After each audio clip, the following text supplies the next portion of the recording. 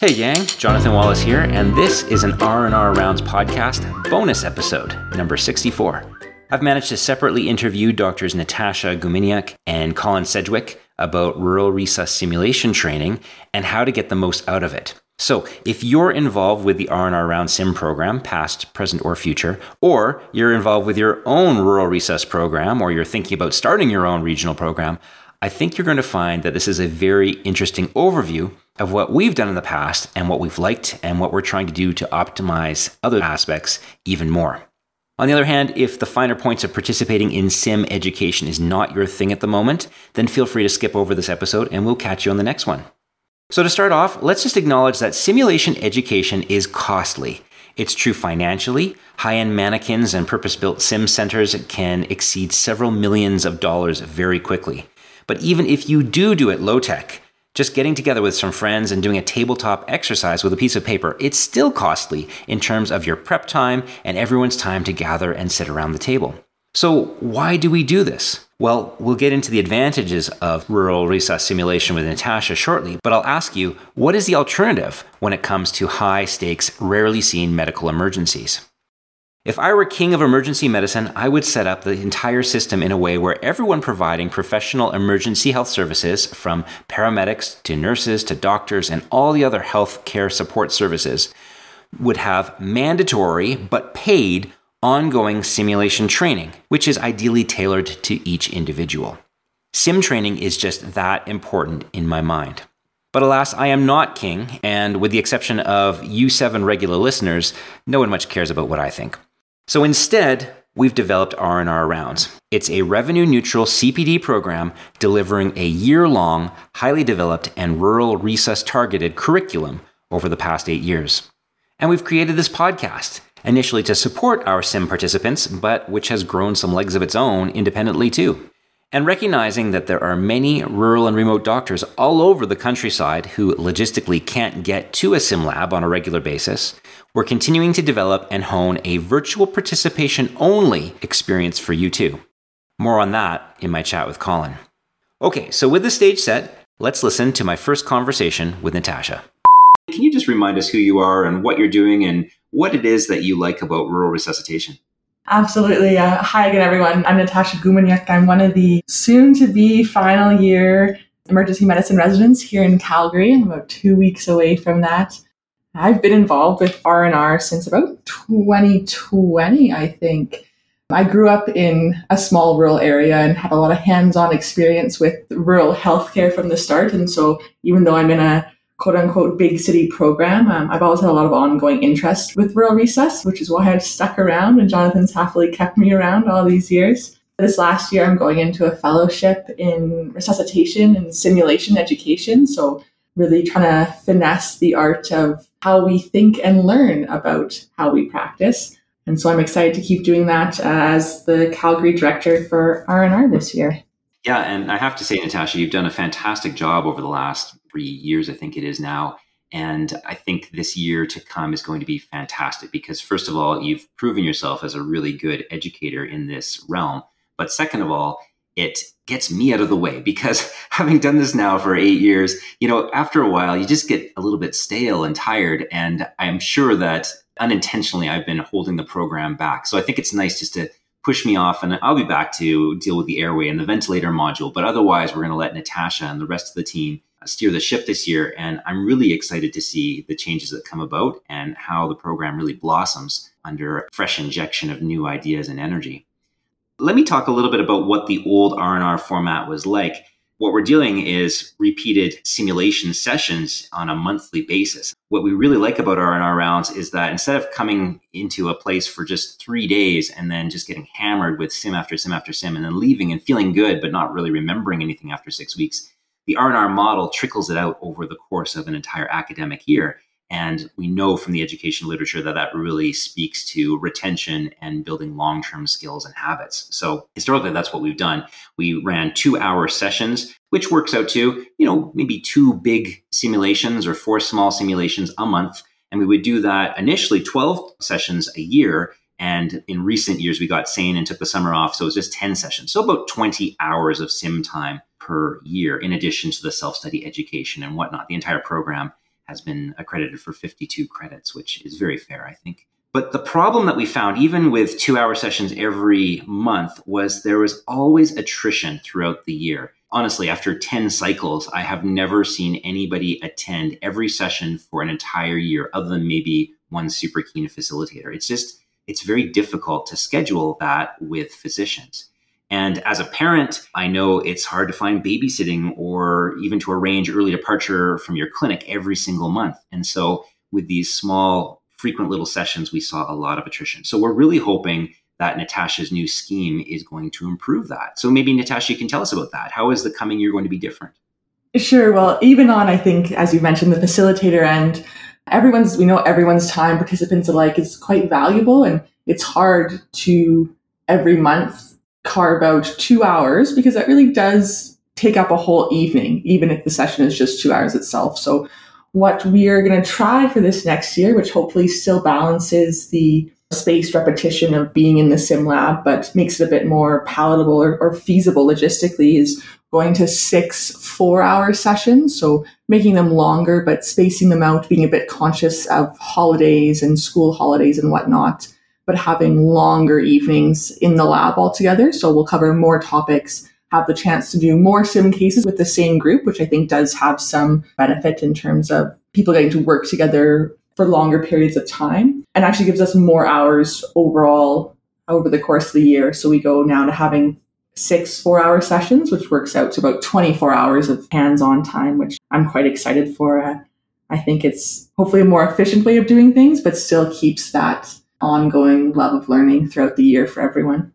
Yeah, I agree with you. I think we hit efficiency in 2 points. Number one, time efficiency. It's much easier to justify taking the evening off when you've got a larger chunk and you know you have to do it less frequently throughout the year, yet we're still retaining that long-term repetitive exposure. But secondly, from a financial perspective, which we have to think about as program directors, it's actually a lot more efficient and cheaper for us to run these slightly longer evening sessions. And unfortunately, with the cost of living and inflation and whatnot, the cost of simulation education has gone up in recent years. But with this added efficiency time-wise, we can really try and mitigate that and really stick to our primary mission of revenue-neutral rural sim education. Natasha, maybe we can just wrap up this little chat about why do we do RnR in the first place? I mean, I know why we do it, but I'm 100% biased because I created the program, at least to start with. But you have a much more objective third-party view. So maybe you can share some thoughts. Absolutely. I mean, I think ultimately we do RnR, we do simulation because everyone wants to learn and everyone wants to be the best provider possible for their patients and the best teammate possible for whatever team they're working in. The reason I think RnR itself is so great is it brings people together who don't normally work together with different experiences and backgrounds, not only from physicians working in different sites, but from allied health and trainees coming from different levels as well, that kind of bring fresh questions and viewpoints and knowledge all into the equation. Simulation, I find fascinating and rewarding because, you know, when you have the right mix of ingredients in the right environment, it's the safest place to make mistakes, and ultimately making mistakes or making decisions and seeing how they play out and how you might change them in the future is how we make better choices and do better for our patients every day afterwards. So we find that even though, you know, there's a lot of perceived benefit of being in the quote unquote hot seat and being the one leading, I find so much of the richness and the value comes from the debrief afterwards. I love seeing where each group and each sim case takes us and what comes up from that is it often, like even as facilitator, opens my eyes to a lot of things as well. Thankfully, even over the last few years, you know, virtual participation has also still been of such benefit, is that people can still participate in these debriefs and ask questions, and you don't have to be the one who's leading the sim, but you still get to be a very active member and participate in all that learning that comes from that discussion afterwards. So yeah, I think we do RnR and we do sim because we want to help people, and that kind of goes back to why a lot of us started this in the first place. So it's just a fun way of getting to do that. Yeah, I totally agree. If we did regular rural resuscitation on a daily basis, then we wouldn't need RnR rounds. But the fact is that resuscitation is a halo type event. It's a high acuity, low opportunity event. And if you can't do the real thing, the next best thing is simulation. So thanks for sharing your thoughts, Natasha, and for joining us on the podcast. Anything else you'd like to say prior to taking the reins here and leading us into the next academic year? No, I don't think so, Jonathan. I'm just, again, thank you for having me involved, and thank you for letting me let you take a little bit of a break. And I'm really looking forward to what this upcoming year for RnR in Calgary has to offer. Yeah, me too. Thanks so much, Natasha. Thank you. Okay, that was Natasha Goumeniouk and myself talking about the changes coming up in the live stream group in Calgary. Now let's change gears and have a quick chat with Colin Sedgwick about the virtual stream. All right, Colin, well, tell us about who you are and what you're doing and how you're getting involved with RnR rounds this coming year. Sure, yeah. So my name is Colin Sedgwick. I'm one of the fifth-year emergency medicine residents based out of Victoria in the FRCP program. I first met Dr. Wallace back, I think, in 2015. He was running the rural and remote resuscitation rounds in Victoria, and I got involved as a medical student at that time and developed an interest in sim education and rural resuscitation over the course of my medical school training, and then obviously ended up in emergency medicine and have continued on with those interests and have found it really applicable now that we're doing some moonlighting shifts in places like Port Alberni and hoping to continue doing this.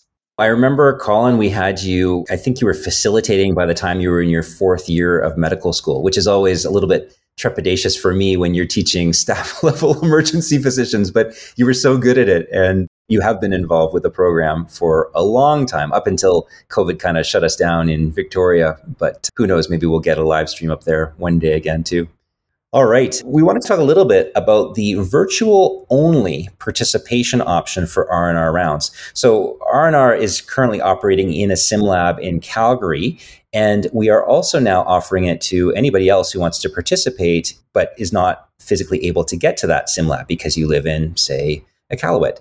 The old virtual participation came about a long time ago. And that was basically because we had live participants who then went off to locum, and we wanted to include them. And so we would just open a laptop on a shelf and we put Skype on, and we would take the laptop off the shelf and include them in the debrief. And it worked okay. Not great audio visual. And of course, internet connectivity, it was a bit of an issue, but it seemed to work okay. And then we progressed to this double robot thing, which is kind of funny. You can check it out on the website, sim.rnrrounds.ca, and see a picture of it. But it's basically this iPad on a Segway, which can be controlled remotely. So you can sit in Dawson City and log into this thing and drive this thing around the lab, and people can see your face. And we actually have had quite a number of successfully run simulation codes with the person being, several provinces away and running this code. And so that's kind of cool.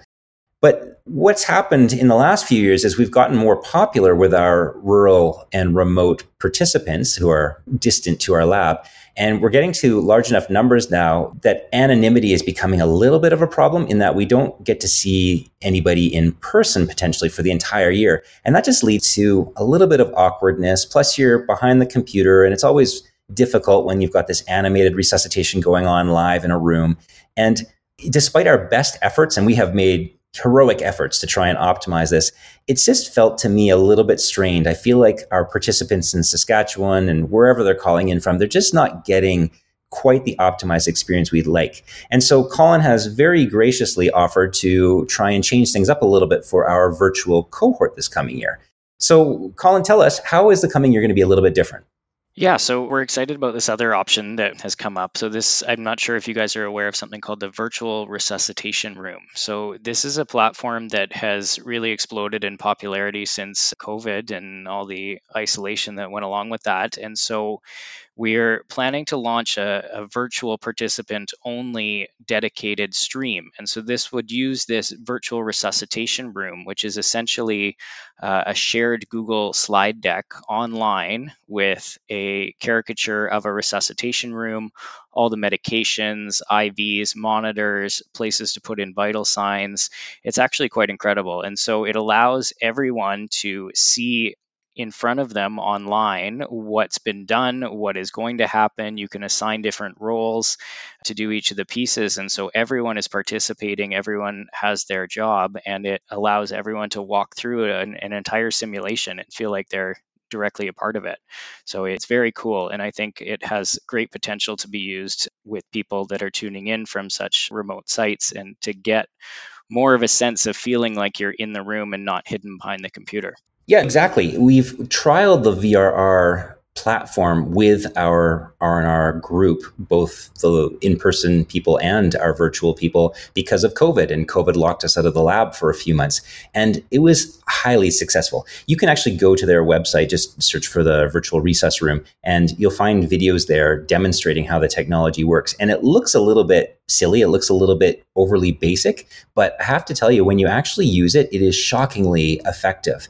And it's low cost. It's free, basically. And this allows us to offer this added dedicated service to our virtual participants this year. So if you sign up for this coming 2023-2024 academic year, we are going to have a whole bunch of these simulations available, led by doctors such as Colin. And I think you're going to find it's a really effective way to learn, even if you are located a long way away. And because it's not super high requirement for video, it's not like you're watching a live video of a simulation lab, it's just a Google slide deck. I think we're going to find that the limitation due to internet bandwidth is a lot less of an issue as well. And for this coming year, if you sign up as a virtual participant, you still get access to the full virtual RnR experience. You still will have the opportunity to call into the live simulation lab stuff that's taking place in Calgary. You have full access to the self-study and a couple of other things that I think Colin's going to talk about here. Colin, what other support and activities do we have planned? Yeah, so in addition to the simulations that we'll be running, we're going to look into the option of having either a WhatsApp group communication or potentially a Discord server. So these would be options that would allow the group to connect with each other outside of that one simulation and ask questions, come up with follow-up learning goals, or if you have an interesting case that you want to share with the group, whether it's related to the most recent topic or not, it would allow everyone to chime in and give their perspective and share their experience as well and learn from each other. Yeah, we've been doing something very similar for the Rural Ultrasound Fellowship, which is 100% virtual, and the fellows never typically meet anybody face to face. But it is highly effective to have a platform where you can share ideas and ask questions and get that peer support. And so we're very optimistic that this is going to work for our virtual cohort this coming year. We're kind of thinking about maybe offering a similar or maybe combined experience for our podcast listeners. So if you're a podcast listener and you're interested in being a part of a WhatsApp community or something similar with other interested rural resuscitationists, then let us know. Send us some feedback on the websites, podcast.rnrrounds.ca. And if we got enough interest, then maybe we'll seriously look at inviting folks in and have a little bit of a larger community to discuss this stuff in between our podcast episodes and our virtual recess room events and whatnot. Anyway, Colin, I am really excited for this coming year. I am so grateful that you have offered to come back and join us in RnR Rounds once again and spearhead this new initiative. I am very optimistic this is going to make a huge difference for the virtual participation experience, and I'm really excited to see what comes out of it. Yeah, thanks, Jonathan. I'm excited as well. I think it's a great idea and it has enormous potential. All right, gang. So that's some insight into some of the adjustments we're making with our rural recess program in the coming year. I hope you found the discussions interesting. As anyone who has done it will attest, planning and operating a simulation well really takes a tremendous amount of planning. We often get caught up in thinking that the realism of the simulation makes the difference, but in fact, both the education science and our own anecdotal experience demonstrate that it's really the debrief and the discussion where the lion's share of the learning takes place. If you'd like to have some of your own simulations locally, just remember you don't need to have a six-figure mannequin to make the experience worthwhile. Something as simple as the free VRR slide deck and 15 minutes of your time to prepare can be almost as effective. And as for the hot seat experience, while it feels good to run a mock code in front of your friends and hit it out of the ballpark for everyone to see, that doesn't necessarily translate to great learning for anybody. Because in fact, we learn a lot more from making mistakes or exploring new strategies in a safe environment and with the support of our peers. So if you really want to grow as a rural resuscitationist, get together with your friends and colleagues and pick a challenging scenario for yourselves and learn and problem solve together. Now, Colin mentioned the virtual community for sharing and discussing and supporting one another. If this is of interest to you as a podcast listener, let us know. In my limited experience, it seems like these virtual groups are effective only when there is a critical mass of interest and regular participation. Joining a discussion forum such as this to simply listen and observe is not going to be effective, and it isn't really collegial either. But if you're keen to learn and you're willing to share a case, as we typically do on the podcast, and discuss and offer up your experience to your rural and remote colleagues, then I think a dedicated community like this could really be of benefit. Anyway, let us know what you think by dropping us a note on the podcast website, podcast.rnrrounds.ca. And lastly, if you're interested in our upcoming Rural RISA SIM program, you're welcome to learn more, ask questions, and sign up on our website for either the Calgary in-person stream with Natasha's group or the virtual participation stream with docs like Colin and myself. Thanks, gang, for listening, and we'll catch you on the next one. The RnR Rounds podcast is free open access medical education. This episode was hosted by Dr. Jonathan Wallace. Show notes by Heather Lean. If you enjoyed this episode, please share it. Don't forget to check out the show notes for more clinical pearls. Visit podcast.rnrrounds.ca.